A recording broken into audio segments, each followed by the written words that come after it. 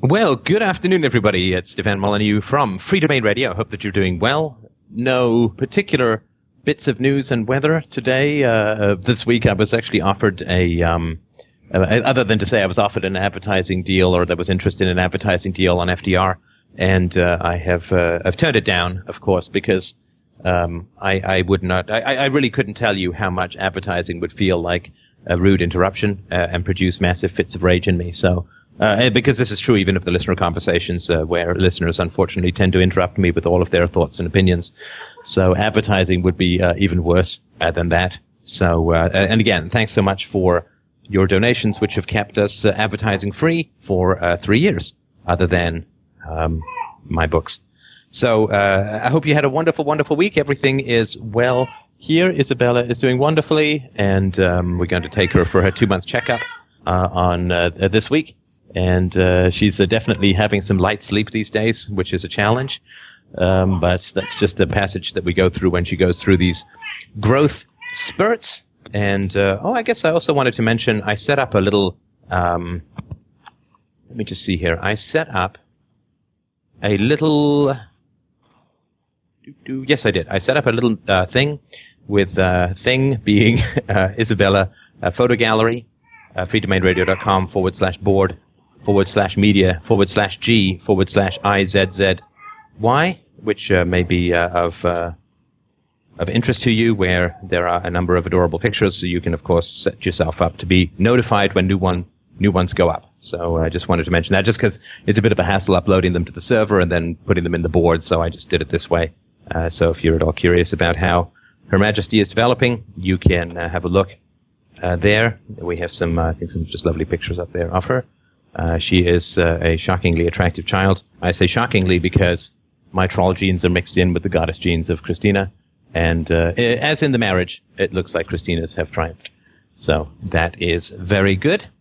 Now, on to business. Colleen has suggested, and I think it's a great idea, that we have a show on body image issues, which I think is great. Obviously, I'm not going to have much to say about that, other than to say that jowls, foreheads, and man boobs are pretty much the sine qua non of idealistic platonic perfection as far as the human form goes, so I don't have much to add to that. But I just wanted to thank Colleen for suggesting this, and for the women and men who will be participating in it. And with that having been said, I'm not going to have too much to add. Colleen, would you like to take us for a spin? Sure. Can you hear me all right? Yes, it's great. Okay. Well, basically the idea behind bringing this up was that I noticed a lot of women on FDR, and men too, but mostly women, have a lot of issues around body image, and they tend to be really responsive when I bring up issues like this. So I thought we could explore questions behind what are the origins of women obsessing and despairing over their bodies and looks, and how does it relate to parenting, and how does it relate to family and society, and what's men's contribution to this, what's women's contribution to it, and basically what's a rational approach to body image. I mean, I know that in pop psychology you hear a lot of things like that women need to feel attractive in order to be happy, and that's something that I've always found kind of ponderous. I mean, because we sort of, the idea here is that virtue equals happiness, and we all recognize that beauty is not a virtue, so the idea that beauty could lead to happiness, or feeling attractive leads to happiness, always makes me wonder, and I wonder if you can feel happy without feeling attractive or feeling beautiful and things like that. It's something that I don't think is really discussed that much. And I just thought we could share our experiences and share questions and thoughts on that issue. And if I'm to be honest, I've sort of been really dreading this call-in show ever since I suggested it, because I think I have anxiety around people knowing that I have body issues, even though I've been working on this, working on my virtue and being in therapy, and I have all this philosophical knowledge, and yet I still have these body issues. And I think that's something that's usually attributed to women who are shallow or women who don't have much else to offer. So I fear the way I'll be perceived if I say I still have severe problems with the way I look or things like that. So I'd just be interested to hear the other women on the call's experiences with that, general experiences, and then maybe we can start to ask some questions. If people have questions, that would be great. I guess one question that I would have, Colleen, or to the other women or men who have this as an issue, and again, we all do. I mean, but do you remember a time before body issues, before that that was a part of your thinking? I really don't. I mean, I think I've always, not always, but ever since I can remember, have had issues with that, and I know it was exacerbated more in adolescence, but, it kind of goes up and down, but I can't remember just feeling comfortable about it. And the reason that I asked that was that would sort of explain why it feels so embedded, right? Because if it's so early that you can't remember a time before it, then that it is going to be really deep within the soul, so to speak. Right.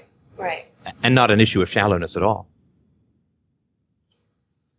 Right. I mean, I don't think I'm a shallow woman, but I fear that if I say that I have issues with it, that it'll be perceived that way for sure. And I know it's frustrating to hear when women, talk about how they feel so unattractive, and I don't certainly want to be that way. It's certainly something I want to overcome. And I know a lot of women on the call also want to learn how to deal with it and how to be comfortable with it. Does anyone feel comfortable sharing their experiences with this, and how do you feel about your appearances now, and how does that factor into your self-esteem?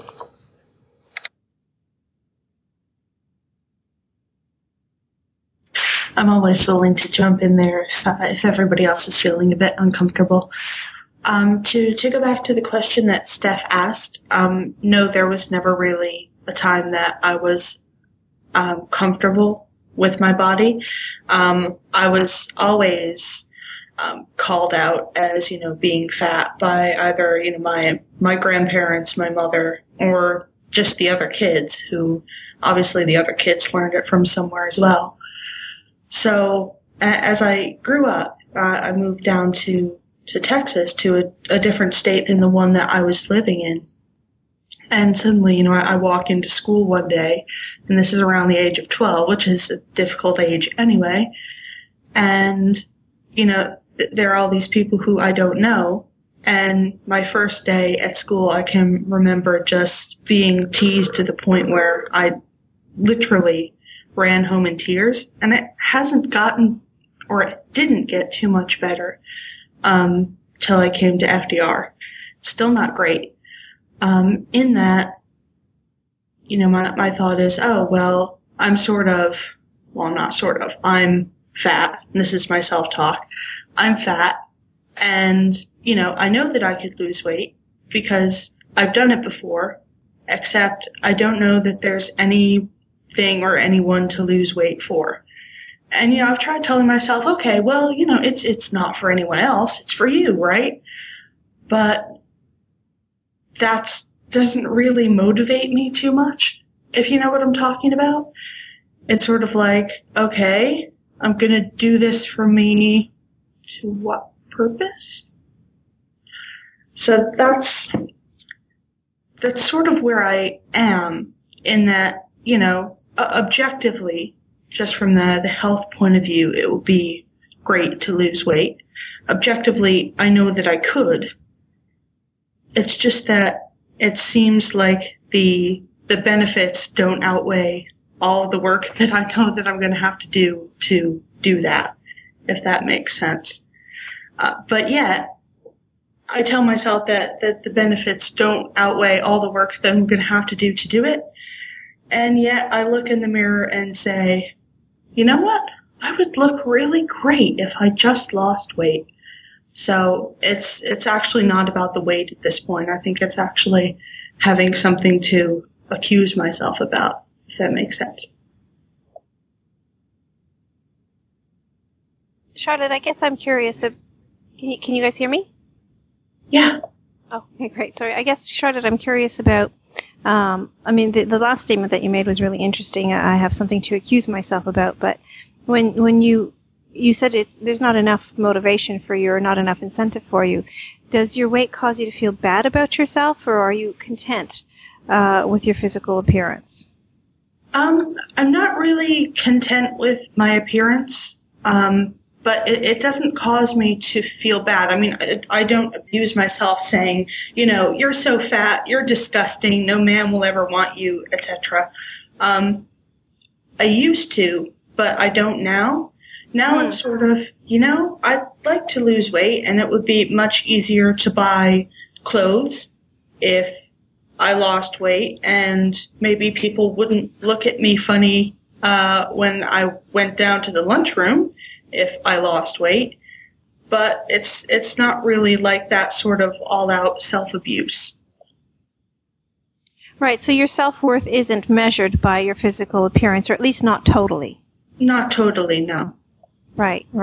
We lost the audio briefly, so I was when Colleen was asking, do people have anything to say about, their body image issues, or any comments or anything? I was gonna ask a question or make a comment on. And it's kind of slipped my mind, but I'm going to try and reformulate it. It had to do with, I know, Colleen had mentioned body image and shallowness and affecting how one feels about oneself. And I guess I'm curious, is it, I have a flaw, let's say, my legs are too short, or my behind is too big, or whatever. Does that make you feel completely unattractive? Does that make women feel completely unattractive, or and then hence affect self-worth and self-esteem? Or is it just, I hate this particular part of my body and I'm self-conscious about it, but I don't consider myself to be totally unattractive? Because I think those two things are very different, and I'm just curious about what other people think about that.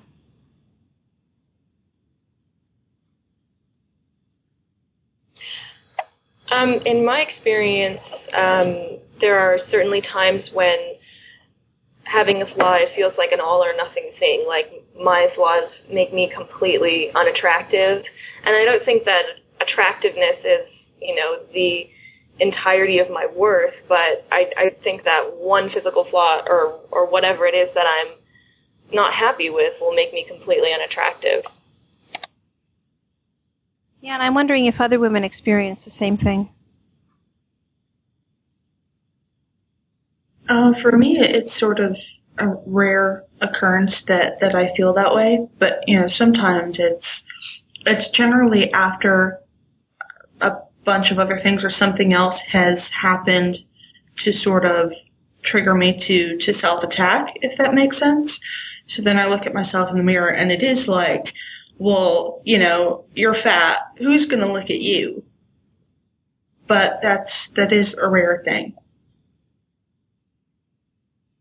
Yeah, I've also experienced that. It's not very often that happens, but it's like often when I've gone like a week or so without any exercising, or if I'm eating like a lot of candy or something like that, I'll feel like oh my god, I can't believe that you're not exercising, and I'll self-attack that way. The thing that I was going to say as well is that, Marissa mentioned not working out and eating a lot of candy and things like that. But I noticed that, at least with myself, and this may be with other people as well, that doesn't happen just sort of naturally. Like, if I'm going to stop exercising and start eating a lot of crap and sugary things, that there's something else then that will set me off as well. Does that make sense? So something comes up where there's a disappointment in life, and that's when your eating habits and your exercising regimen will change. Is that what you're saying? Yeah. Yeah. Colleen posed an interesting question about and I think Steph sort of not went on about it, but picked up on it as well. Is this something that how is one's relationship to body image formed? And a lot of studies have been done. There are more and more preteen girls who are on diets. They've even surveyed kids as young as 4 and 5 years old, and little girls as young as 4 and 5 years old will say, "I need to watch what I eat," or "I'm too fat," and it's really, really quite shocking if you think about it. 4 or 5-year-old girls who are concerned about their physical appearance, and the literature suggests that it's the mother more often than not. If mom has problems with body image and is constantly dieting and saying things like, "Oh, I can't eat this," or "I had too much of that," and "Oh, I feel fat," or "I don't look very attractive in this outfit," little girls, and again, I'm not too clear on the literature with little boys, but definitely with little girls, they will pick up on it, and they learn a lot about these things from their mothers. So it does start very early on in life, and I don't know if anybody else has any more information about this. I don't know, Colleen, I know that you're studying psychology now, and I think a couple of other people are. I don't know if anybody's read any more recent literature on this issue. I've read a little on that, actually. Sorry? I'm sorry, could you repeat that? I can't hear you. Sorry, I don't know if anybody else is having problems hearing. Can you hear me? Can you hear me? That's a little better, thank you.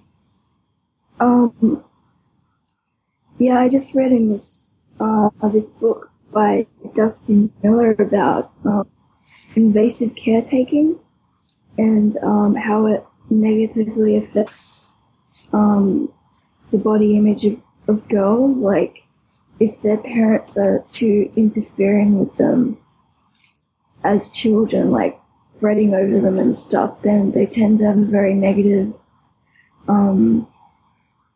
self-image. And I think that's probably what's happened in my case, because my parents were those kinds of parents, always fretting about the child being sick and stuff like that.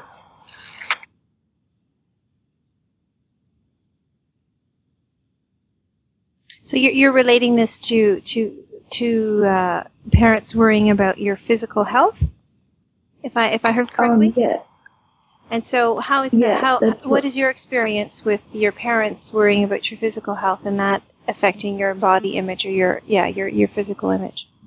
I just know that when I was little, like 3, 4, 5 years old, I was like, my mom would just take me to the hospital a lot for I wasn't really sick, but she would kind of play up that I was and take me to hospital and stuff like that. And I have a couple of really clear memories of being in the hospital and just being poked and prodded and fussed over and not really understanding why, from when I was like 2 or 3 years old. My mother also had a fascination with the illnesses that my brother and I had, and when she would have dinner parties when we were very young, I remember sitting at the dinner table when she would have guests over, and it seemed like every hippie on the planet went through the apartment in London, and she would literally go on. I mean, it felt like for hours. It probably was quite some time even still, about, and then they got this illness, and then this happened, and then they got sick with this. And there really was a fascination with disease that my mother had, which of course has continued through her elderly years as well, in the vengeance she's trying to take against doctors who she feels have ruined her life. So there is a fascination with disease that I think, it certainly gave me the sense that we were, in a sense, more trouble than we were worth. I don't know that it translated specifically to body image, because my health has been good throughout my life. I can't really look at that, but I can certainly see how giving children the sense that they're frail and sickly would have an effect on the view of body image. Right, and that's perceiving myself as sick has been a real problem for me, because I'll convince myself that I'm sick when really I'm just causing the damage, by not eating properly or whatever.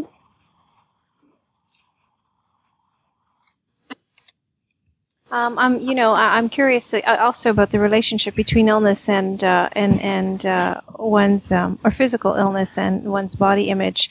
I'm sure it's complex. I don't have a lot of empirical information about that. I haven't read very many studies about that. I do know that body image issues are a part of the work that I do. I do have a lot of young women, particularly, who come in and talk about how unattractive they feel, and it's quite astounding to me because these women are actually quite attractive. They're not unattractive, but they have such skewed perceptions of themselves, and it's not quite a body dysmorphic disorder, which is a very specific psychiatric illness, but it is quite a prevalent problem. I think, Colleen, you're right. A lot of women do suffer from body image issues, and our self-worth is wrapped up in it. And I think you pose an excellent question. If virtue is associated with happiness, how come we get so upset about beauty? And when we know that beauty is just strictly biological and has nothing to do with us being a good person, I think that's an excellent question. I think another question that's well worth asking, and I certainly don't mean to interrupt the discussion, but I think if we can understand what the purpose of body image issues is, again, I don't want to get all political, but I think that there is an element of fretting and self-attack and a consummation, being consumed with little things, like, oh, I had a Twinkie, or have I gained a pound, or and again, we're all subject to this, and it's not unhealthy to be concerned with your weight, but I can't help but think the degree to which people who are consumed by body image issues don't pose any threat to the existing order of things, if that makes any sense, because they're too fussed about little things to do with themselves rather than big picture stuff, if that makes any sense. Yeah, I think that's a great point. And the other question I was going to ask that I think is a little related to that is, why is this, it seems to be like this problem is so much on the rise. Like Christina was saying that more and more little girls are now dieting, and it seems to be much more of a prevalent problem than it was before. And I don't know if that has any correlation to where we are politically or anything like that. I can't think of any specific reason why it would be getting stronger, if that makes sense. Well, I think that it would be reasonable to imagine or to put forward as a tentative thesis that there would be an inverse relationship between virtue and the desire for physical beauty, because it's a great question of life, which is, you're at a bar or you're at some club, or you're, in some social situation where the possibility of romantic interactions, being picked up or being chatted up or exchanging phone numbers or something, where there's some romantic potential in the air. The great question remains, why is someone going to pick me, right? And the less we know people, the more we have to judge them, in a sense, by more shallow criteria. And it does seem to be the case, and I know this is a contentious argument that I've made, and I'll just touch on it briefly here, that the less widespread virtue is, the greater there is going to be an emphasis upon physical attractiveness as a reason to pick someone out of a crowd, right? Because we all want to be picked out of a crowd. We all got our hands up in the air for the people to pick us, who are attractive or who we find attractive. And how do we differentiate ourselves? Well, prior to virtue, we have to go for something snazzy, right? Something like beauty or talent or sports ability or something like that. Something that gets us picked out of the crowd of me, please, right? Somebody gets us picked for the team, so to speak. And I think that as the ethics of society dwindle and decline, which does seem to be the case in the modern world, there would be more of an emphasis on that. And of course, as women get the opportunity to become more picky, as they become economically self-sufficient, and as feminism makes its necessary and hugely advantageous strides towards equalizing the genders, then women would get a chance to be more picky, not just wait for the guy to come and ask them, but have the ability to go forward and ask. And then it would make sense that the boys would then be subject to the same body image issues and striving for, the six-pack and the cobra back and all that kind of stuff. That, long legs, narrow hips, big shoulders, flat stomach, which makes about as much sense as big boobs and a tiny butt does for women, right? These things don't tend to go hand in hand. So we have, of course, seen that happening in society, that men are becoming much more subject to the body image issues, which lead them to strive for physical beauty rather than for the perfection of the soul, which is, of course, where real love resides. But there is this shallow show of physical appearance that occurs when virtue is not core to the equation, if that makes any sense. Yeah, I was curious because, I mean, being the age that I am, I only know the culture as it's existed fairly recently. Was there less of an emphasis on attractiveness and beauty in earlier generations? Or, I mean...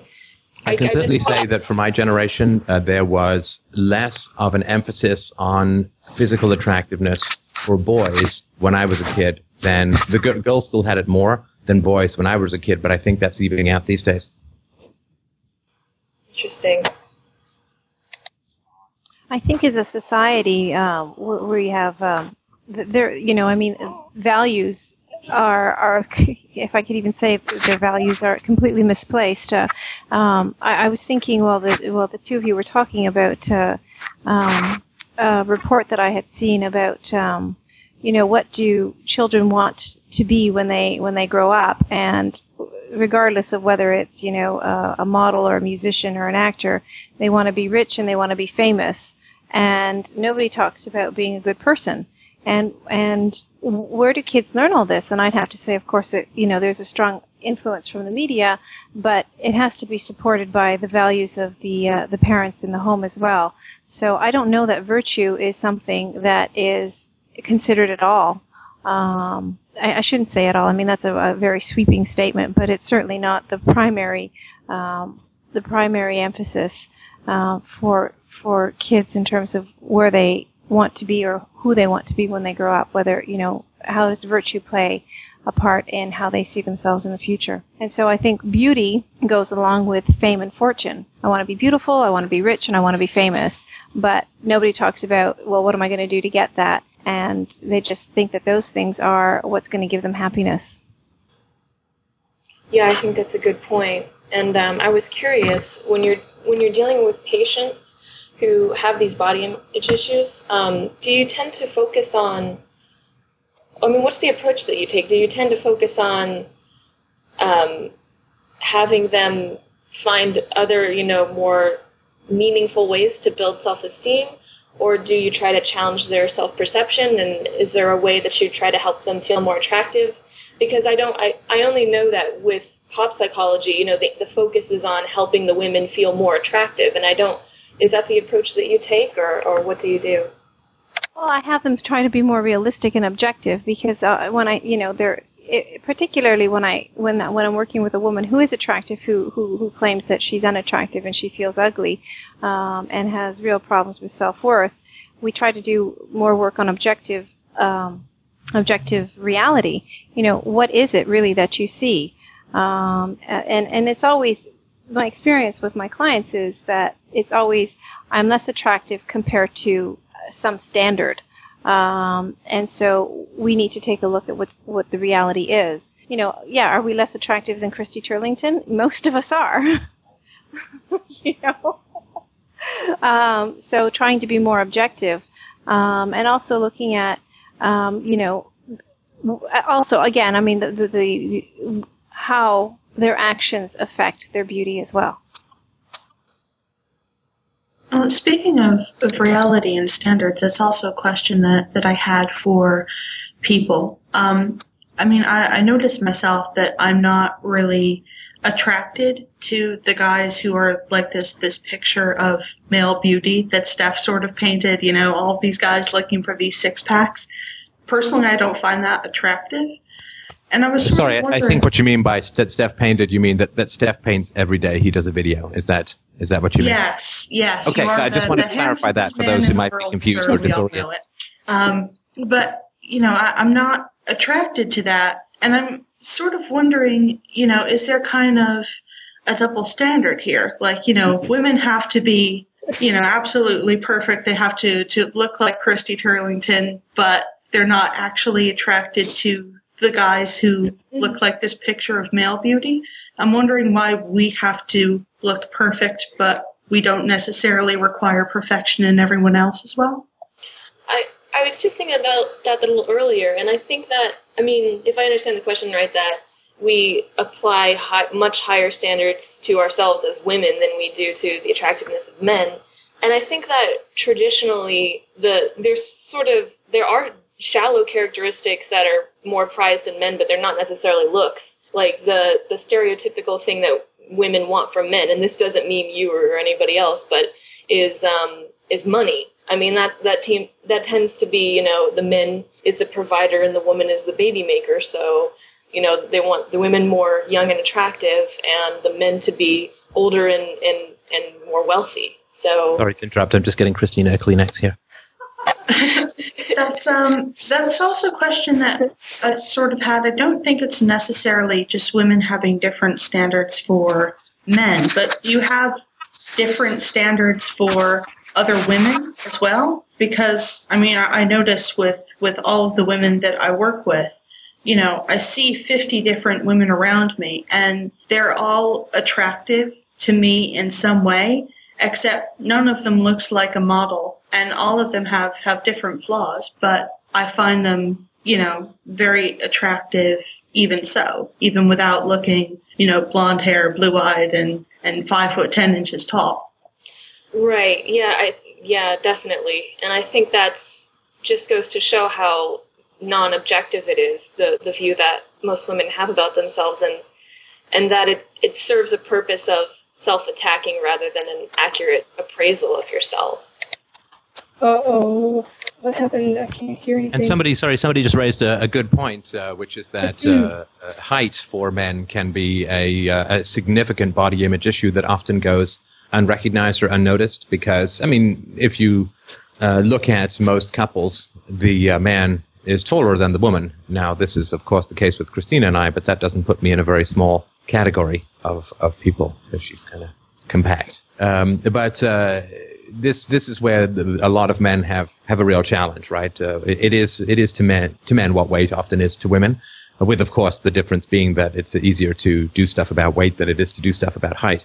But that is another issue that is very tough for men who are on the shorter side. Right, and I mean, it also goes the reverse way for women that are on the taller side, I think. Because, I mean, not many women would want to date a man who's shorter, and I think on the reverse, not many men want to date a woman who's taller. That's very true. That's very true. Damn it. In fact, Christine and I have both seen relationships where the amount of quality that the woman seems willing to give up to gain a few extra inches of height, and not even when the man is lying down, just seems to be rather staggering.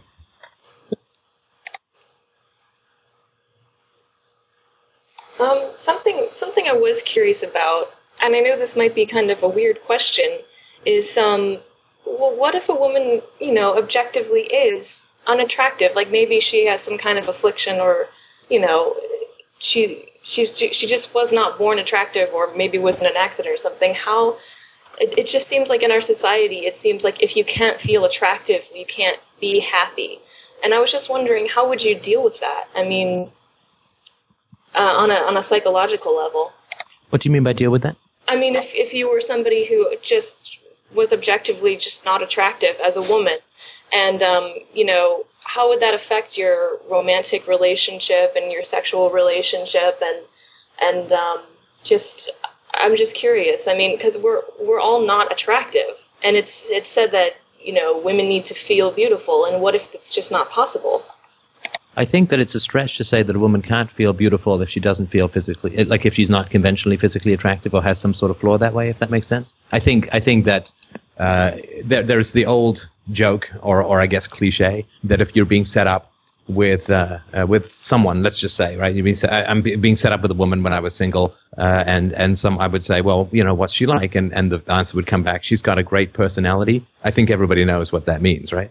Right. And yet, that, of course, is much more important than looks, right? I mean, I'm fortunate to think that my wife is a physical goddess, but, you know, if she were as beautiful as she is physically, without having a similarly beautiful soul, all the looks in the world wouldn't make her as wonderful a mother as she is to Isabella, as wonderful a friend as she is to me, as wonderful a wife. And so one of the things that does occur when you go through a challenge with looks is that you will hopefully try to develop other characteristics that more than make up for it in the long run, if that makes any sense. In the same way that a guy who has a heart attack can end up living longer than the guy who doesn't because he reforms his life. In the same way, when you go through a phase where you feel challenged about your looks or you feel challenged about your attractiveness, the goal or the hope is that you will work on other aspects of your personality, and almost in a sense, the more sparkling the personality, to some degree, we can certainly look at back at times in that person's life where they couldn't sail on physical attractiveness, and that's actually given them quite a lot of benefit. So I think that you can end up feeling and being more beautiful when there's a sort of physical flaw or lack of attractiveness. No, signal's still up. We're just waiting for responses. I was just going to say that if we take a look around us, just go to any public place, a shopping mall, a community center, you'll see that people of all shapes and sizes and levels of attractiveness are in relationships. So obviously one's physical appearance isn't the only factor that determines whether or not one will be in a relationship. And again, whether or not that relationship is successful or happy is a whole other story. But physical attractiveness certainly isn't the only factor. And I know that we're veering from that original question, which is, does our physical beauty lead to our happiness? And I would say, unfortunately, yeah, there is an impact on how happy we feel, and whether or not that's right or wrong is irrelevant. The fact exists. I guess a question that I have is, what solutions have people found for questions of body image? I'll talk about just one or two that I found to be helpful. I definitely grew up in a family where body image was a very, very strong factor. My mother was very obsessed with her weight and has remained slender and willow-like, at least up until her early 60s, when I last saw her about 10 years ago. And my brother as well became very obsessed with, I shouldn't say obsessed, very interested in working out. And I've been sort of doing weights since I was about 16. And so there was a very strong emphasis on slimness within my family as a sort of basic criterion for physical attractiveness, and it's slenderness plus muscularity, which of course is the slightly opposing pole of male idealization. And I've certainly found that I have become much more comfortable with my physicality over the past couple of years since delving into philosophy in a more public way with Free Domain Radio. That's been really, really helpful. And so I have found that depth is very important. A real love with a similarly beautiful soul is something that is very important. I've thought, I have a little pimple here today, right, just on my chin, and I found that washing my face in fish fry runoff is not, however attractive it might be to Christina, is just not good for my skin. However, lots of carp are thumping up against the windows. But and I have spawned. But what I've thought about is that Isabella, when I sort of look down and smile at Isabella and kiss her cheek and play with her and sing songs to her and so on, she doesn't care about how I look, right? She cares about the love that's in my eyes. She cares about the tenderness that's in my touch. She cares about the softness of my voice. She cares about the solicitousness of my echoing and the degree to which I want to carry her around and show her. Like, that's what she cares about. And whether I have a pimple or not is completely immaterial to her, unless she thinks that Daddy's growing another eyeball with which to regard her, which I wish I could do. Because Christina has eyes on the back of her head, but I don't as yet. Which is shocking because I could actually see with them. But so I have found that love and wisdom are really the antidotes. And I've also sort of thought I've just been organizing photographs that we've had, because we have so many baby photos now. We're sort of organizing photographs. There's something, I think Kurt Vonnegut wrote this, or some guy who did that. There was that song, always use sunscreen or whatever. And at one point in the song, the guy said, when you look back at photos of yourself 10 years ago, you'll be shocked at how great you looked, or something like that. And I've really thought about that, looking at photos of me on a beach from like last summer. I'm like, damn, I look good, right? And that is something that is we all have those photos where there are bad angles and what's. So of course, I get the joy, such as it is, of seeing myself every other day or so on a video, reviewing it before it goes out. And I think I look great on the videos too. So it's interesting to have that standard where you say, okay, well, I'm X years old. So for me, it's 42, I'll be 43 this year. And this is how I look. And I'm guarantee you that in 10 years now, when I look back, because when I look back at the videos I did 3 years ago, I'm like, damn, I look good. Right? When and it's only in the now that I seem to find the flaws in myself. When I look back at pictures of myself when I was younger, I'm like, damn, I look good. And I think that's something that I try to remember, which is to remember, of course, there's, aging and so on, but to say, okay, well, when I look back at myself in 10 years now, how am I going to think about how I look? And I bet you I'm going to look back and say, damn, I look good. So why not sort of feel that way at the moment? And that's been so sort of love, depth, intimacy, the vulnerability that comes from shared souls really does sort of melt away the self-consciousness around the physicality. And remembering that when we look back, we're going to be surprised at how good we looked. So why not just incorporate that in the here and now, if that makes any sense? So sorry, that was a little longer than I thought, but those are the little things that I've sort of found have, I don't weigh myself more than once a month now, and all that kind of stuff. So that sort of stuff has been really helpful for me. If that makes any sense to others, I hope that that's of some help. For me, I noticed a pretty strong correlation between how I felt about how I looked and how much I thought about it and who I was around.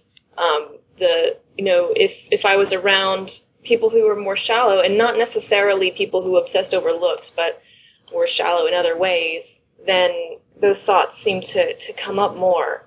But they tend to lessen when I'm not around people like that. And but I still haven't. I suppose this is a big source of frustration for me. Is even in all the work that I've been doing with FDR, I haven't been able to really solve the problem, and it comes back and it goes away and it comes back, and so I'm not really sure how exactly to solve it in myself. Colleen, it's really interesting, and again, when you talk about body image, and I'm not sure if it's your physical body or prettiness, facial prettiness, that sort of thing. There have been a lot of studies done about beauty and how people respond to attractive people. And we know that in court cases, attractive people get lesser sentences, or they get off. They may not get ticketed by police officers, and that goes for men and women. More attractive people get jobs. They get preferred for jobs over less attractive people. So the fact that you are concerned about your body image, and this is, true probably for most of us, is not irrelevant or insignificant. I mean, attractive people are treated better. They're just treated better. They've done studies with infants as well, and infants will look at pictures of attractive people for longer amounts of time than they will look at pictures of unattractive people. So there is something about beauty and attractiveness that is biological that causes us to feel good and feel better.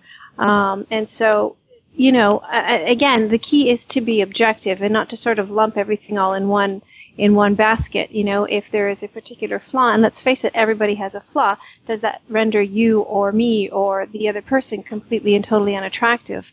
And I think the answer obviously is no. We have flaws, but if we can look at each different part of our bodies and and parts of our face, maybe my eyes are too close together, but I have a nice smile. Maybe I'm having a good hair day, which is a rarity in my case. I think everybody knows where my body image issues lie. Right? But we have to sort of look at everything objectively and not sort of as an entire package. I don't know if that helps you at all or not. No, it certainly does make sense, and that sounds like a very rational way to look at it, but I have a lot of trouble being rational around this issue.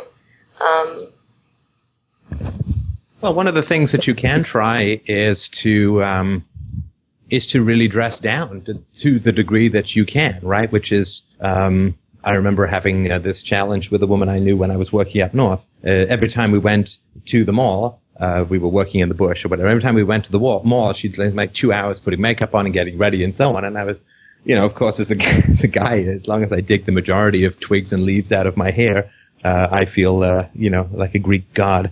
But this was a challenge for her, right, to go into town without, and again, I know you're off the makeup, but without, in a sense, accentuating her attractiveness. And she did it, and she found it to be quite emotional and challenging, right? Because, and she was actually, of course, more concerned about the reactions from other women than from men. But that's one thing that you can do. If you're having trouble getting to the root of these sorts of things, what you can do is dress to the opposite of, or show yourself to the opposite of your attractiveness, and then see how you feel in that circumstantial situation, if that makes sense. Yeah, that certainly was with the makeup experiment. And I mean, it was certainly really, really challenging, and it continues to be. And I don't think it's fully solved the problem, or I still find it almost equally difficult as when I started. So.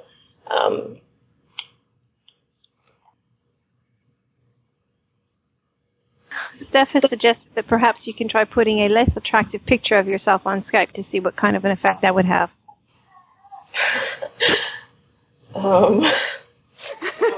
But you see, that's why I don't put a picture of myself up. Yeah, you had a feeling reaction. Yeah, somebody said a non-airbrushed one. That's the problem for me. Or you could put a picture of me up for the truly shocking reaction. Sorry, go on. Yeah, I was just saying the biggest problem that I have with my perceived attractiveness is the fact that I have the way I see it as pretty severe acne. And that's been a problem since I was an adolescent. And so I airbrush every single one of my pictures. And that's why it was so difficult for me to not wear makeup. And I really, I have not been able to change myself about that thus far. Sometimes I don't even want to leave the house. Like, it gets pretty bad sometimes. Colleen, it's really interesting. When you were here for the barbecue in the summer, either you had a lot of makeup on and I didn't notice it, or I just didn't notice your acne at all. It's not something that, for me anyway, that I noticed about you at all. I mean, that's not what stands out about you when somebody meets you for the first time, or spends, we spent with everybody that came to the barbecue about, 2.5 or 3 days in close proximity, talking and interacting, and I certainly didn't notice that at all. So that's just something for you to think about. Yeah, that is surprising. I do think that I always have the thought that it's like all that anyone ever notices about me. I know my family was fairly not helpful about it when I was growing up, and I know that that's exacerbated it. But no, it's actually quite shocking to me that you said that you have a problem with acne, because I don't recall acne, I don't recall blemishes, I don't recall skin problems when I think about you and having met you this summer, or this past summer. Oh, sorry, I have to go. The baby, she calls. Okay.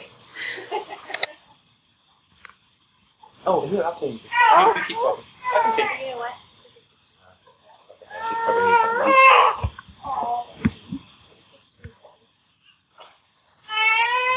Of course, Isabella is wonderfully free of her need to appeal to people. Freedoms. Oh, baby cakes. Oh, sweet dubs. There we go, darling. There we go, sweet dubs. The extent of her crying.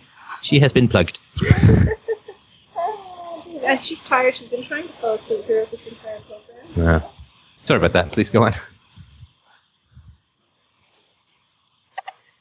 Oh, I was just going to respond. I mean, I appreciate you saying that, but of course my first thought is like, oh, it was because of the makeup, and that's the only reason that people didn't notice it. But yeah, I don't know.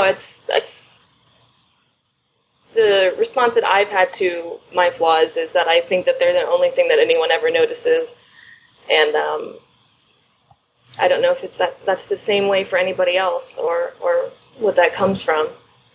Well, I would suggest, Colleen, and this is true for other people, that when we look at our relationship to our physical flaws, the primary relationship that we have is not ourselves in isolation with our physical flaws, like there's you and acne in a room eyeing each other warily across a table, but rather it is our family of origin's reaction to our physical flaws that is the primary relationship, if that makes any sense. And that's where I would start looking at this, not to view it as a problem, with just your vanity or your insecurities around looks, and this is true for me, I think for everyone, but to look at how did our families, our parents in particular, deal with physical sort of flaws within us. Right, and that's been something very difficult for me to connect with, because I've heard some of the women at FDR and their parents and how they treated their looks, and they've just been horrible. Like their parents would call them ugly and call them fat and just dreadful things. And with my parents, I think it was a lot more subtle. So, like for instance, my mother would she'd have this like barely palpable sneer, and she would ask me if I had been taking care of my face, and it just gave me this feeling that I was completely disgusting. And why? What was it about, if you had acne, what was it that your mother would feel about that? What was it? Why would she take that so personally? I don't know. It was like the message that I was not presentable. And I know her own mother really engaged in a lot of body shaming with her, and she had weight problems, but I'm not really sure if she just wanted to pass on her own body shame, or if she felt like she was embarrassed by me in public. Well, yeah, usually there is an ego unification between the child and the mother, and particularly in terms of how other people will perceive the mother. So if, which of course is not the case. Acne has nothing to do in particular with diet or hygiene, of course. But if there is that perception that it is, slovenly teenagers who don't wash their faces and eat nothing but chocolate, that they're the ones who end up with acne, which of course is not true. But if that perception is true, then it's possible, of course, that your mother would feel that people would criticize her child raising if her child has acne, i.e. didn't teach you to wash your face and eat properly, if that makes sense. Yeah, that would certainly make sense as to why. I would kept telling her, like, scientifically that has nothing to do with it, but she would keep sort of shaming me in that way. But yeah, that makes me really angry. Go on.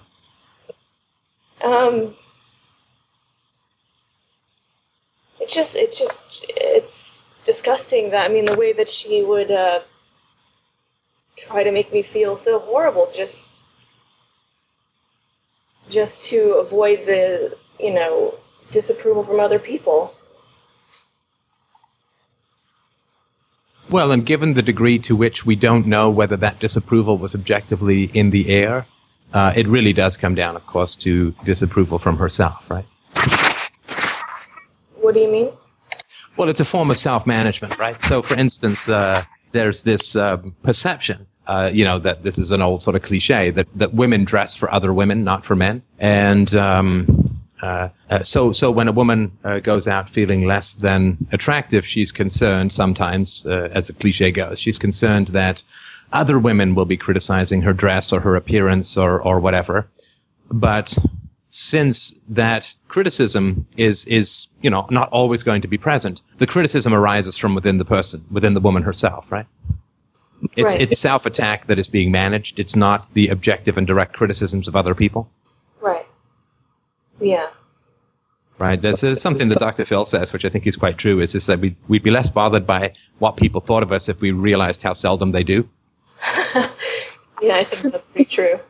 I think it is very true, right? And if a woman is walking down, to take the, some sort of stereotypical example, a woman is dressed to the nines and walking through some hotel lobby, and she's got a piece of toilet paper stuck to her, I don't know, her pumps. Then this is going to be mortifying. It's going to follow her to her grave every time she thinks back on it. Her cheeks will flush and so on. And, of course, for the people who see that, I mean, there is a kind of endearing quality to that, in my opinion. There is that sort of humanizing aspect of having some toilet paper stuck to your shoe. And they just remember it as an interesting memory, not shameful, not, but for the woman, it's a kind of self-attack that's going on, because it's not like everyone else is like telling this story, laughing, posting it on blogs. It's ruining her career chances or chances of getting married. It's just a little funny incident for other people, but for her, it's mortifying, and that's more to do with self-attack than it is to do with an objective assessment of other people's criticisms. Right. Can you hear me? Sure. Just thinking about that, I'm thinking of, like, high school when embarrassing things like that would happen to me. I was viciously attacked by people for it. So I'm not sure about that. Sorry, viciously attacked for what? Like you said about the woman in an embarrassing situation that most people wouldn't really think about it. But stuff like that has happened to me, and I've been like really viciously attacked for it for like months on end while I was at school. Sure, but I mean, I'm sure you know enough by now to know that the self-attack comes first, right? Right. So why is it that people would viciously attack you? Because, unfortunately, based on your parenting, you would have the habit of attacking yourself or of shaming yourself, and so they would, it's unfortunate, right? But blood in the water brings sharks, and self-attack brings bullies. And this does not excuse, of course, their behavior, but that's I've certainly not found that I've certainly found that an increase in confidence results in a diminishment of attacks, if that makes sense. Right, that makes sense. I was curious about the women on the call and their experiences with other women, and how much their girlfriends or the women they were around played a role in their body image issues, if they have any. I've always judged myself against other my girlfriends. Even at a very young age, I can remember thinking that my friend was a lot prettier than me because she was blonde and had blue eyes, and I just I've always compared myself to my friends and put myself down for things that I didn't really have any control over, things like that. Yeah, I was the exact same way, actually. Comparing myself to other people all the time. And do you think that they played a role in that? Because I hear a lot of comments that women sort of exacerbate these issues in other women by comments that are supposed to be helpful. For instance, when I worked at this department store once, I didn't usually wear makeup, and then one day I came in wearing makeup because I was going on a nice date afterwards, and all of the women were suddenly like, "Oh my God, your makeup looks so good," and la la la la, and they made all these compliments. And at first I was like, okay, that that's a compliment, and then it started to feel uncomfortable. And then I came in the next day without makeup on, and one of the women really pulled me aside and was like, you should wear that makeup every day. You look a lot better with it, and your skin is kind of oily and all this stuff. And she framed it as if she was trying to help me, but instead it was just making me feel really bad and like I needed to wear makeup. And I don't know if anybody else had those kind of experiences. I had an experience like that with my mother. This is going back to just after Steph and I were married. It was actually Father's Day, so it was June, and we were taking my father out for breakfast, and we met in the parking lot of the restaurant that we were at, that we were going to have breakfast. It was a brunch that we were going to be having. And the first thing my mother said to me is, "Oh, you look pale. You should put some lipstick on." And then she commented on my hair. And then she commented on the fact that it was a little chilly, and I should always keep a sweater in the back seat of my car, as she does. But yeah, I did have that from my own mother. You should wear lipstick. And of course, that's that's not a very nice thing to hear from one's mother, let alone from anyone else. Right. Yeah, I just think of the. Oh, go on. Sorry. I was just gonna say.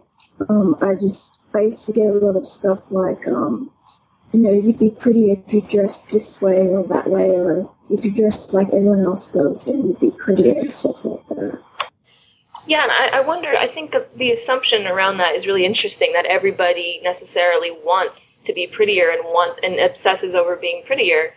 And I just think, I always wondered if the fact that certain women didn't wear makeup or didn't seem to obsess about their looks as much makes other women really uncomfortable, because it maybe points out their own insecurities, that they wouldn't feel comfortable going into public, not being completely made over.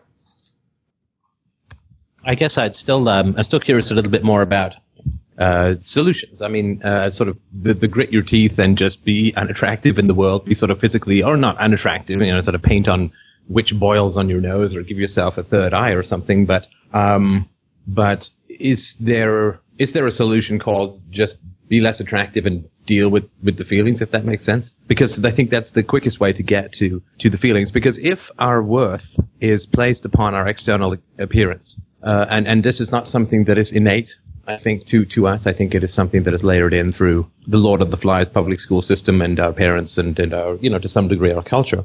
But if there is this perception or feeling that our worth is defined by our physical appearance, it is kind of something that needs to be challenged, like smoking, it needs to be, or whatever, right? Some bad habit you have, that it needs to be challenged and kind of overthrown in a way. And certainly, therapy, working from the inside out, can have a lot to do with helping these issues. But where the feelings are not accessible, I think the best way to access them is to be less attractive in the world and see what comes up, to fight the feelings of insecurity that arises from that, or at least be able to recognize their source and work from there, if that makes sense.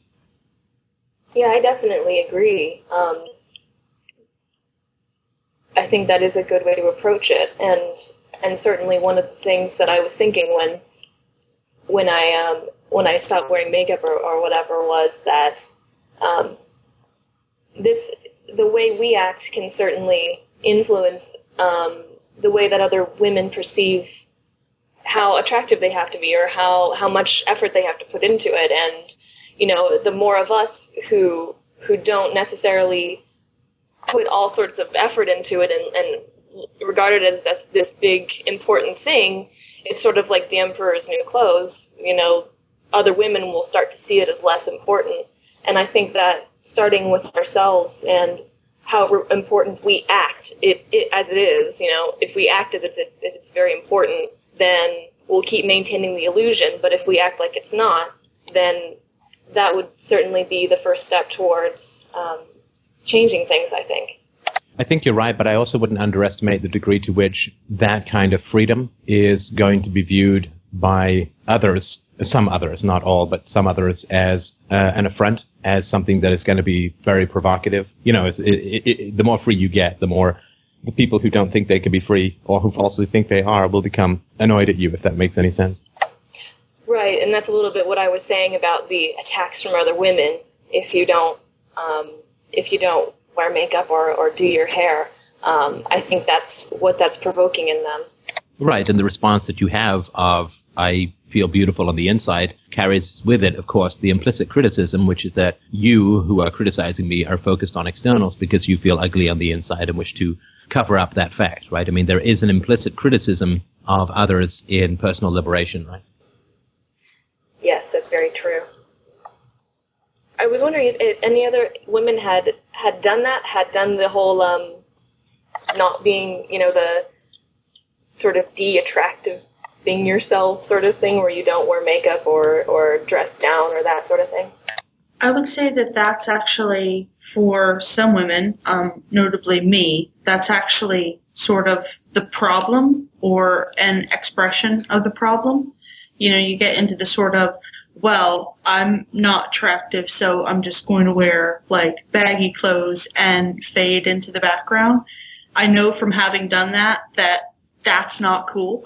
But one of the things I noticed, I've actually sort of come the opposite way from doing the I'm going to make myself as hideous as possible thing to the, well, you know, I can at least wear clothes that make me look like a woman thing. And that's been a little bit, it was really difficult at first, but I've noticed that as I've done it, that I've begun to feel a little bit more comfortable, I guess, with my weight. So if you have, you know, the opposite thing where you're trying to make yourself as attractive as possible, maybe just letting that go for a while, I think it could be helpful.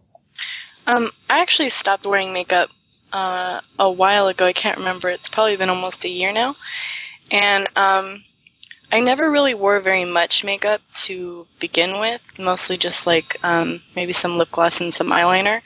And I always would really be really critical of how I looked without the eyeliner. I always thought that I looked really like tired and just really like blah. But yeah, I definitely don't think that not wearing makeup is about looking as horrible as possible. I've actually really grown to like the way that I look without makeup on. And I think it's just about, you know, do I need this eyeliner sort of thing to feel good or to feel like I look attractive. And I've found that I don't, I actually do feel attractive without any makeup on. I think that's great. I mean, I'm really glad to hear that that's worked out for you. Thank you. Appreciate that. I had sort of the same approach as Charlotte in that I remember in high school I kind of dressed down in order to sort of fade into the background so that I wouldn't be noticed, because I didn't feel that I could compete or that was something that I wanted the pressure of doing. And what I sort of did was I had a kind of a tomboy lean to me where I would do things like, you know, like climb trees and kind of try and fit in with the guys more so than the girls, because of the pressure that I felt the girls put on beauty and that sort of thing. So in high school and earlier on for me, makeup was never something that I really did a lot. Tried to focus more on activities and that sort of thing. That's one of the questions that I actually had, because it seems like there are sort of two camps, you know, women going kind of the opposite ways, either into the sort of tomboy area or into the sort of girly girl makeup area. And I've never understood really, because I hate makeup with a vengeance. I can wear it for about 20 minutes before I'm like literally clawing at my face to get it off. So that's one of the things that I've always sort of wondered, is how girls and women actually get into doing things like wearing makeup to I don't know, either cover themselves up or to enhance their attractiveness. I've never sort of understood why people seem to go two ways on this issue, if that makes sense. You mean sort of one way or the other, not the flexibility? Right. Well, it's because you're punished for being more than one thing, right? So I suppose I couldn't have fit in. Well, I never did fit in with the boys, of course, but I suppose that I couldn't have fit in quite as well with them if I did, you know, do things like wear dresses and wear makeup and stuff. Well, I mean, this is going to sound like a stupid analogy, and maybe it is, but I have, you know, a foot in the art world and a foot in the technical world, and those are just two of the worlds that I have, right? So when the people I managed as a software guy, if they found out that I wrote poetry, they would be they would make fun, right? And some of it was good-natured, and some of it was obviously just some kind of discomfort, right? And of course, when I was in the art world, when my interest and sympathy for free market capitalism, my hostility towards government funding of the arts, and so on, then they would get that doesn't fit in the box, so to speak, right? So they would get very uncomfortable, and I'd be like the Alex P. Keaton of the acting world or whatever. And the fact that when I wrote a play, I wanted to make money on it was considered, to be artistically impure or whatever, right? Because I wouldn't take government grants and so on. So I think what happens is people get into these stereotypes, and I think it's from the previous generation, which themselves, of course, were boxed into stereotypes. And we do have the fortune of being in fewer stereotypes if we want for any generation. But people fundamentally don't like the Miko system, right? They want it to be one way or the other. If you're an engineer, you don't write poetry. If you write poetry, you want government grants. So, again, they just want these stereotypes to be real. And when they come across somebody who's a tomboy, who also looks, it can glam it up for an evening affair, that makes them feel uncomfortable, because it shows a kind of flexibility in the personality that everybody has naturally, but which is often, chased out with broomsticks by our authority figures when we're children. That sort of makes sense to me, in that, I'm sort of similar to you in that sort of, between the, arty poetry writing world and the technical world. But the thing that I sort of wonder is, if I'm okay with doing that in so many other areas, then why not in this one? If, people's sort of, really, you don't consider yourself a computer scientist kind of thing doesn't affect me when I get it at work, why would it affect me, in the not wearing makeup, being a tomboy area? Sorry, there were too many negatives for me to follow what the positive statement was there. Well, I'm okay with being of two minds, or being two different ways in so many other areas, so why not this one? This one being, can you just give me the two again? Being the sort of, being a girly girl versus being a tomboy. Why am I not okay with combining those when I can combine everything else? Well, I would imagine because you have an ambivalent relationship to the girly girl world.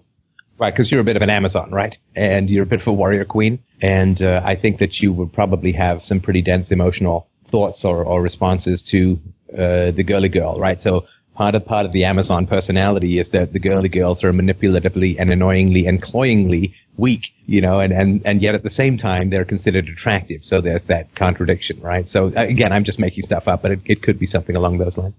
It's interesting because I do sort of feel that way. I was talking with a few of my male colleagues, and, they were joking with me about, well, you're sort of, with us guys, but, once you ask, do I look fat in this dress, then you just become a woman again. And my initial thought was, do women actually do that? I hate those fucking manipulative bitches. So... yeah, that does. Yeah, I don't think there's any ambivalence there. Maybe we can look elsewhere. Just kidding.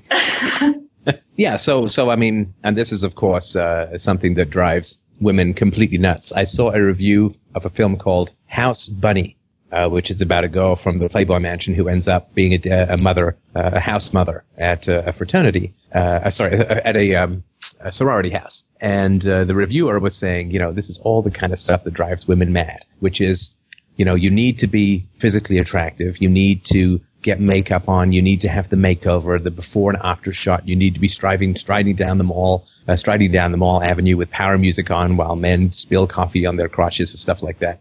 And yet at the same time, you need to be chaste and a good girl, and at the same time, you need to be sexually open. And the reviewer just went through a whole bunch of lists of messages within the movie that was basically just all contradictory, right? And this is the kind of stuff that does, legitimately completely drives women nuts. I mean, men have their own stuff too, right? Which is where, you have to be strong and manly, and at the same time, you have to be sensitive and emotionally available. And I mean, there's lots of things that, the women, we want you to be tough in the business world so that you'll provide a good income, but at the same time, we want you to be sensitive at home and a dewy-eyed, grabby father and so on, right? So So there's lots of contradictory stuff and of course this is all just a kind of maze that is set up for us so that we don't basically think about the power structures in society, right? So we sit there bouncing around like a pinball in this, well, the girly girls are like this and the other girls are like this, and do I wear makeup and have I gained a little weight, and how do I look in these pants? And these are all little thoughts which take us away from the big thoughts, which of course, big thoughts are not very friendly to the powers that be.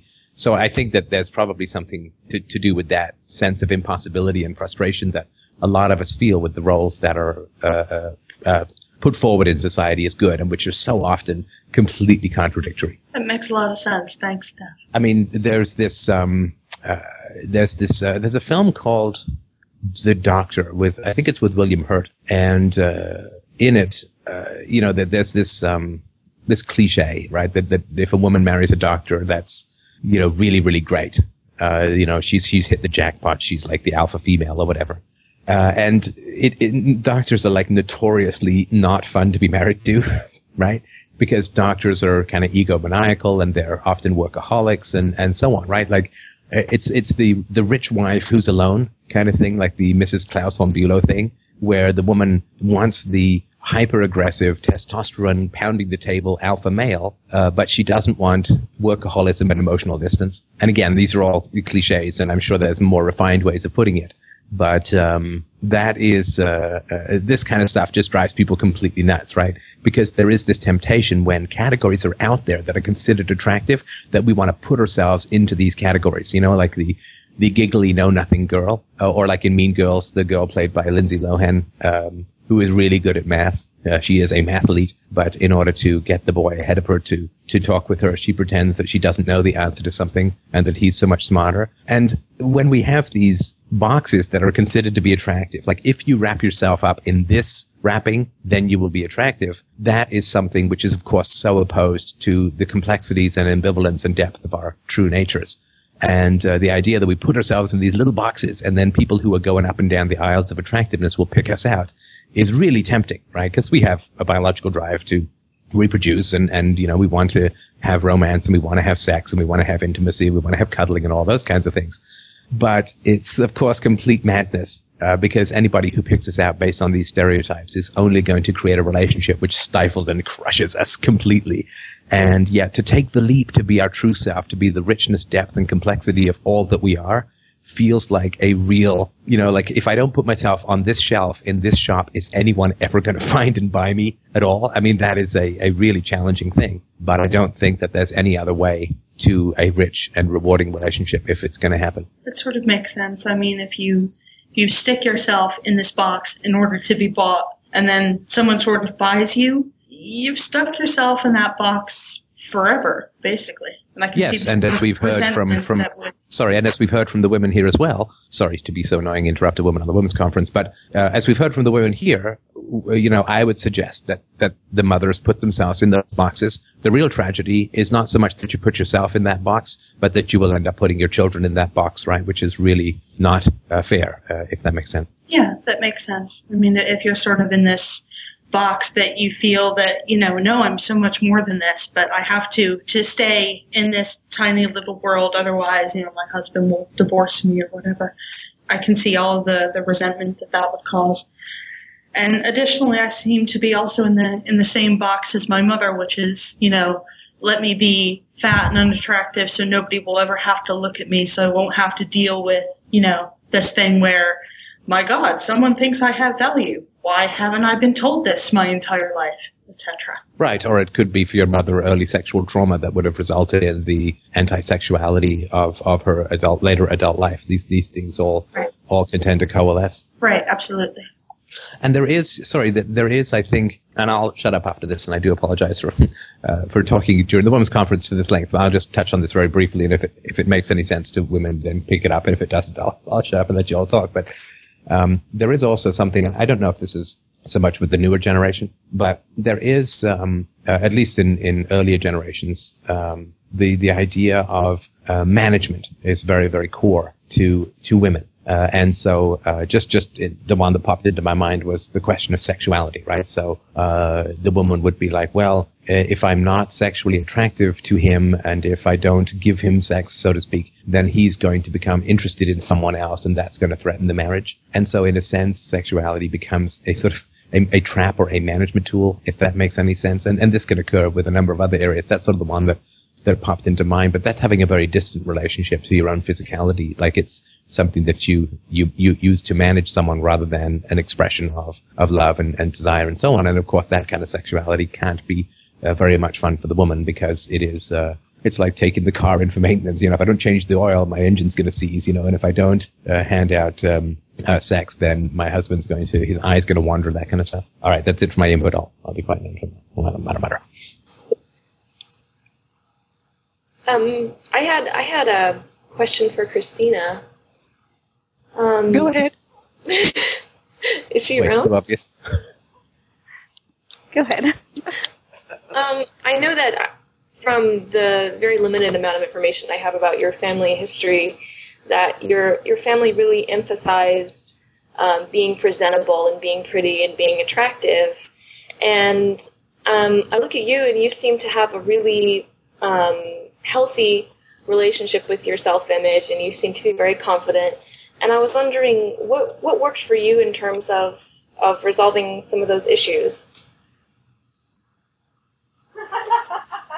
My husband is very grabby. I never got negative body image from my mother. My mother was always very comfortable with her weight and her physical appearance. She never dieted. We always ate very healthy, home cooked meals. She never binged. She didn't have a sweet tooth, anything like that. So, and she was a pretty attractive woman, I think. And she didn't instill that in me or my sister. I don't think my sister has body image issues either. And so never really worried about the way that's not completely accurate. I don't think I worried as much as some of my friends did about my physical appearance. I was told all the time that I was pretty, and because that's what was important, to be pretty, and that I was pretty, and that I was nice, and those sorts of things. So it was never, you're not pretty enough. I never really had that. I think I did a little bit of that to myself. I think I got that from some of my girlfriends who were concerned about, my ass is too big, or my breasts aren't big enough, or I'm too short, or I'm too tall, or whatever. And I picked that up from them. And I have my own issues, but they've never really defined me. They've never really been a real focus of mine. I have, like everyone, I'm not immune to it. I mean, there are things about myself that I wish were different, but sorry, verbal tick from Steph when I said that. There were things about myself that I wish were different, but not to the point where I become obsessive or where my self-worth has been caught up in it. I also think that as I've gotten older, physical appearance has mattered less, and virtue, of course, has mattered more. What are your thoughts, Steph, about my relationship to my appearance? No, sorry. Thank you, Colleen. That's very kind of you to say. Well, I mean, I think that Christina has a wonderful relationship with her physicality. This is in terms of very early on, I coined her the term that she was the action wife, which didn't just mean that she was posable in little G.I. Joe outfits, but meant that she was very open to trying new things, dirt biking, parasailing, scuba diving. She was very open to trying some of the more sporty stuff that I was into. We went skiing and all that, which she'd never done before, and so she was really great with that kind of stuff. And you have a great confidence with your physicality and a great grace. And she fell off the bike when we first went dirt biking. She hit a rut and went sailing off the bike, and it really was, she really stuck the landing. It was the Russian judge just gave her a 12, and she's just very graceful and sort of very natural that way. I don't think that you have any particular aspects of your body that you don't like in other than a jokey kind of way, right? I used to think, oh man, guys with a full head of beautiful hair, can't have any problems in the world whatsoever. You know, you look at guys in the magazines, and they've got that bedhead or whatever, that they just sort of wake up that way. So it seems that, oh, well, you know, they can't have any problems in the world because everything's got to be fine, right? And so and I think I'm the same way, that there's like certain aspects of my physique. It would be great to have a full head of hair, but at the same time, you actually don't like that very idea, right? It would be alarming to you.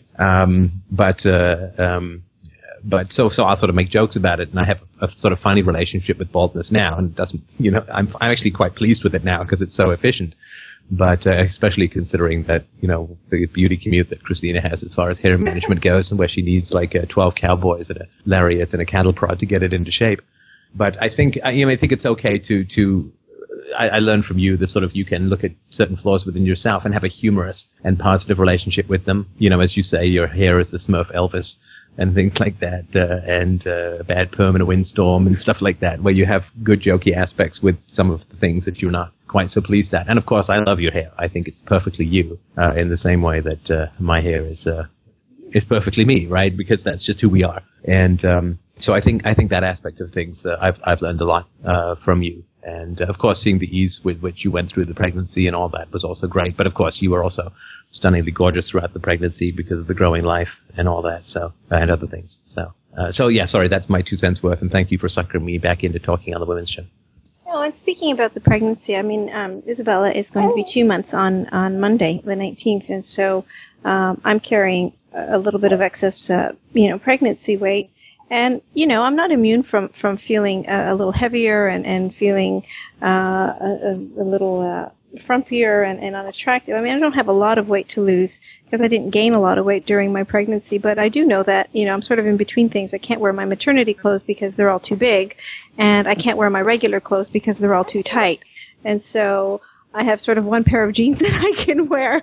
And I just, you know, the need to feel attractive is certainly there. I want to be attractive for Steph, and I also want to be attractive. Oh, hang on just one sec. Just wanted to point out that Christina also can't wear the outfits that I bought her because they're way too tight. But that was true even before the pregnancy. So, little Barbie outfits. Yeah. Sorry, I think we'll have to let others take over because we are having Peanut Gallery is inputting. I didn't have any other questions, but I was wondering if the men wanted to say anything, the men that are on the call. Yeah, we're almost at the back of the bus. I guess not. Is there anything else anybody else wanted to mention from the women or anybody? Hello? Yeah, would you like to go? You can go ahead. Yeah, I will. Okay. So earlier you guys were saying, something about people who were saying, oh, you should wear this makeup, and oh, you should do this, it makes you look better, you know. And then I want to connect that with how we were talking about we should wrap ourselves in this little package, and be bought by people who that's but I mean, I just to make the connect. People go and buy a pack of ours. They're the standards by which they're judging us are, for us and our concern with virtue, they're not the right standards. We would probably get overlooked.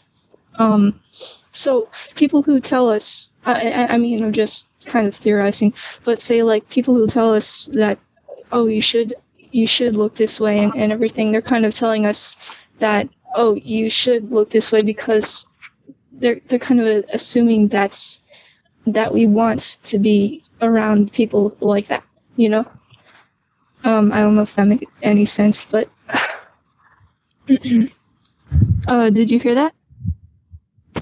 Yes. Oh, okay. I'll let Colleen respond. I'm not sure I quite understand the question, or the point was, the people who say that we should look a certain way are saying that's I didn't quite catch the last part, it was a little choppy. Well, I'm saying, by saying that we should learn look this way, they're kind of also assuming that there's assuming you would prefer people to value that way. What's that? I'm sorry, you're breaking up too badly. I wonder if you wouldn't mind just typing the question in the chat room, because I'm only getting about every third syllable. So if you could just type it into the chat room, then we'll pick it up that way. And I think there was a gentleman who wanted to mention something. Yes, that was me. Go ahead. Just a couple of things. I don't know that I'd call it body image issues, but as far as my experience went, I felt like I was made fun of a lot growing up and teased for different physical things, and some non-physical, just kind of personality, like, oh, you're a geek, that kind of thing. And I think in high school, I sort of grew out of it, and the way that happened for me was just looking around at other people. Let's just take being short, for example. Let's say, I feel like I'm too short, and I don't feel like I deserve to be with anyone because I'm so short. What I found was that just looking at other people, I'd see, oh, look at that guy over there, he's shorter than his girlfriend. Look at that guy, he's short too.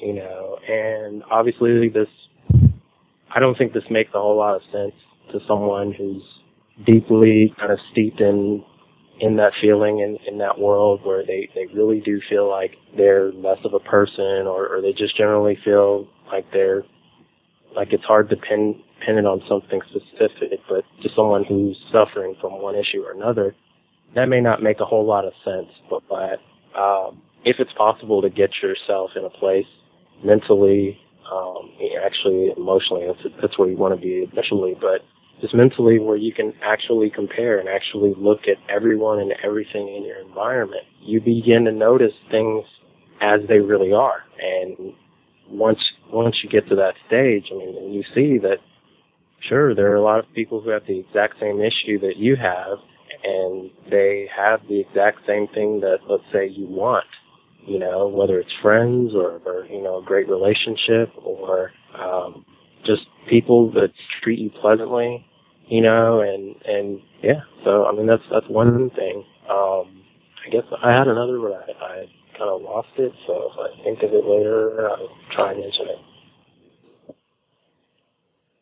I think those are excellent points. Sorry, go ahead. I was just going to say, I think that's a good point. I think there is a tendency in people to look at things as, oh, am I attractive? Am I not attractive? Or am I popular? Am I not popular? And they don't think of it in relation to what is it that I really want out of life, and what are my values. And so, yeah, I think that's an important way to look at it. Greg G typed a question in the chat, and it was, actually you typed a few questions. The first one is, what are your attitudes towards men and their appearances? What do you think is healthy or attractive in guys? How do you think your view or attitude towards men's bodies is an influence on your attitude about your own, or an effect of your attitude about your own? And to what extent does physicality get in the way of your admiration of a man's virtue? I know for me, I've never been really that obsessed over, the way men look, and it's really rare for me to see a guy. And I'm sorry to interrupt you for just a second, but Rich has just pinged me to say that you're completely obsessed with the way that men look and will only go out with physically most perfect specimens. Sorry, I just wanted to mention that. Yeah, the way it's worked for me, it's like I rarely see a guy, and at first glance go like, wow, oh my God, he's so attractive. And, I rarely get that worked up over it. But what happens for me is I'll meet somebody, and as I get to know them, if there's somebody that displays a lot of qualities that I find admirable, then my attraction towards them grows and grows. And that's certainly what's happened with Rich. And just as, I know a lot of people say, like, they first get into a relationship and then the person, after a while they get less attracted and the person let themselves go. And it's sort of been the opposite with me. Like, I feel like my attraction to Rich just grows as our relationship goes on. And So for me, I don't think it's really gotten in the way of my admiration of man's virtue or whatever. I mean, as long as the guy is healthy and, you know, relatively fit, I don't really consider it that much. I've noticed sort of the same thing with the men that I have found attractive or have even dated. I mean, they've been of all sorts of different shapes, sizes, you know, eye color, hair color, whatever. I mean, that they're all different. So I don't think that I really have a type. I definitely agree with Colleen that, you know, the more that I know a man or the more that I'm around him, I become much more attracted to him based on, you know, what his personality is like, what his virtues are. And, you know, I used to get a lot of sort of pushback from some of my, you know, friends back when I was hanging out with not so good people. And then what I would say, oh, well, your fiance is so ugly. How did you ever get into a relationship with him? And, you know, he was attractive to me. So I basically sort of laughed it off and thought less of the people who would tell me that, you know, your fiance is ugly, you shouldn't be with him, etc.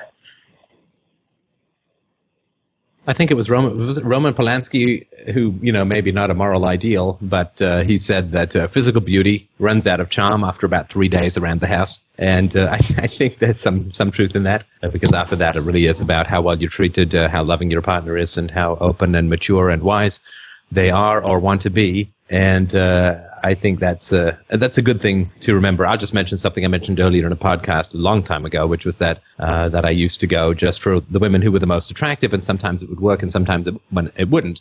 And of course, I'm most physically attractive, right? And I just remember when I would be turned down by the women who were very physically attractive, and I would be all offended because it'd be like, oh, so they're, you know, maybe I'm not, you know, handsome enough for them or whatever, and I can't believe that they would judge me by those shallower criterion.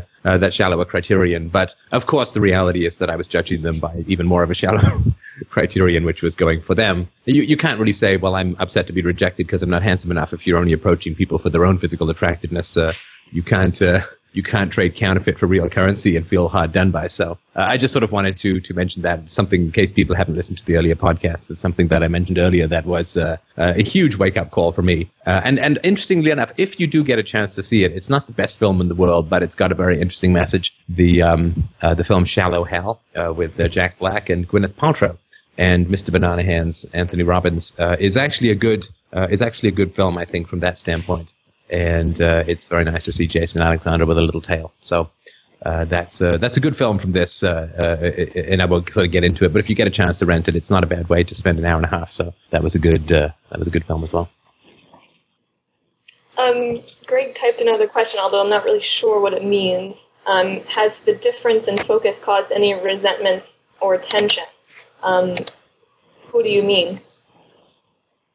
I think he's probably referring to as an example, if you don't wear makeup, does it bother other people? Oh, I see. He said, given that you don't gauge men by their appearance, what do you think it says about your own focus on your appearance in terms of how you think others are judging you?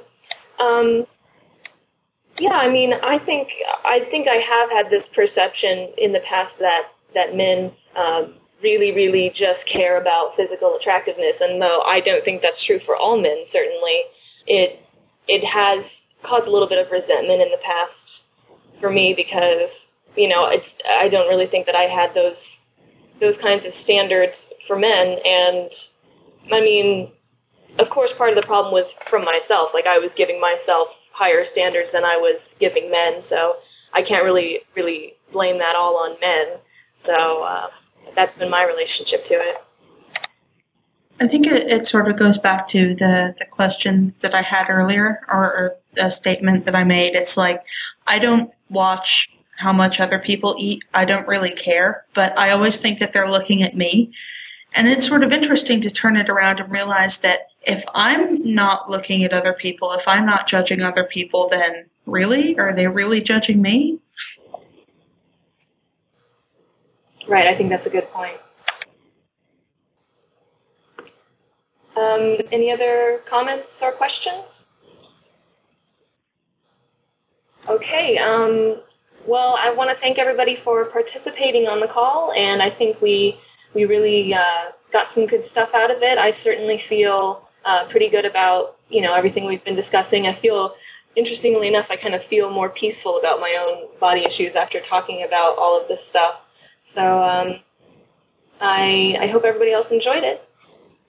I certainly did, and thank you so much for setting it up and for fielding the calls, and of course, thank you for everyone who participated. Everybody who has participated will be in the Free Domain Radio Bikini Calendar, so that should be very exciting, and I'm glad that at least one other man joined in. Greg also counts because he typed questions, so that will be we will be the fall, I would say. But I just wanted to mention before we sign off that I have finished the first draft of How to Achieve Freedom. It's a horrible, horrible, horrible book. I really hate it. It has been a real brain-bending and heart-rending challenge to write, and I'm not sure exactly what I'm going to do with it. I don't think I'm going to toss it out to the four winds openly for a little while. It is an extraordinarily volatile book, I think, so I just wanted to keep everyone up to date who's been asking me about where the book is. So it has been a very tough write. It's sort of between EA and PA in terms of length, and so I just wanted to keep everyone up to date on what's happening with that. I'm not sure what's going to happen. I'm going to take a little bit of a break from it, and then go back and read it with Christina, who's read some of it, and with some fresh eyes. So it will be a little while before anything particularly productive happens with it, but I think it's a very important book, and I'm very happy to have written, and I'm very happy to have finished it, and it certainly has been the toughest thing that I've done.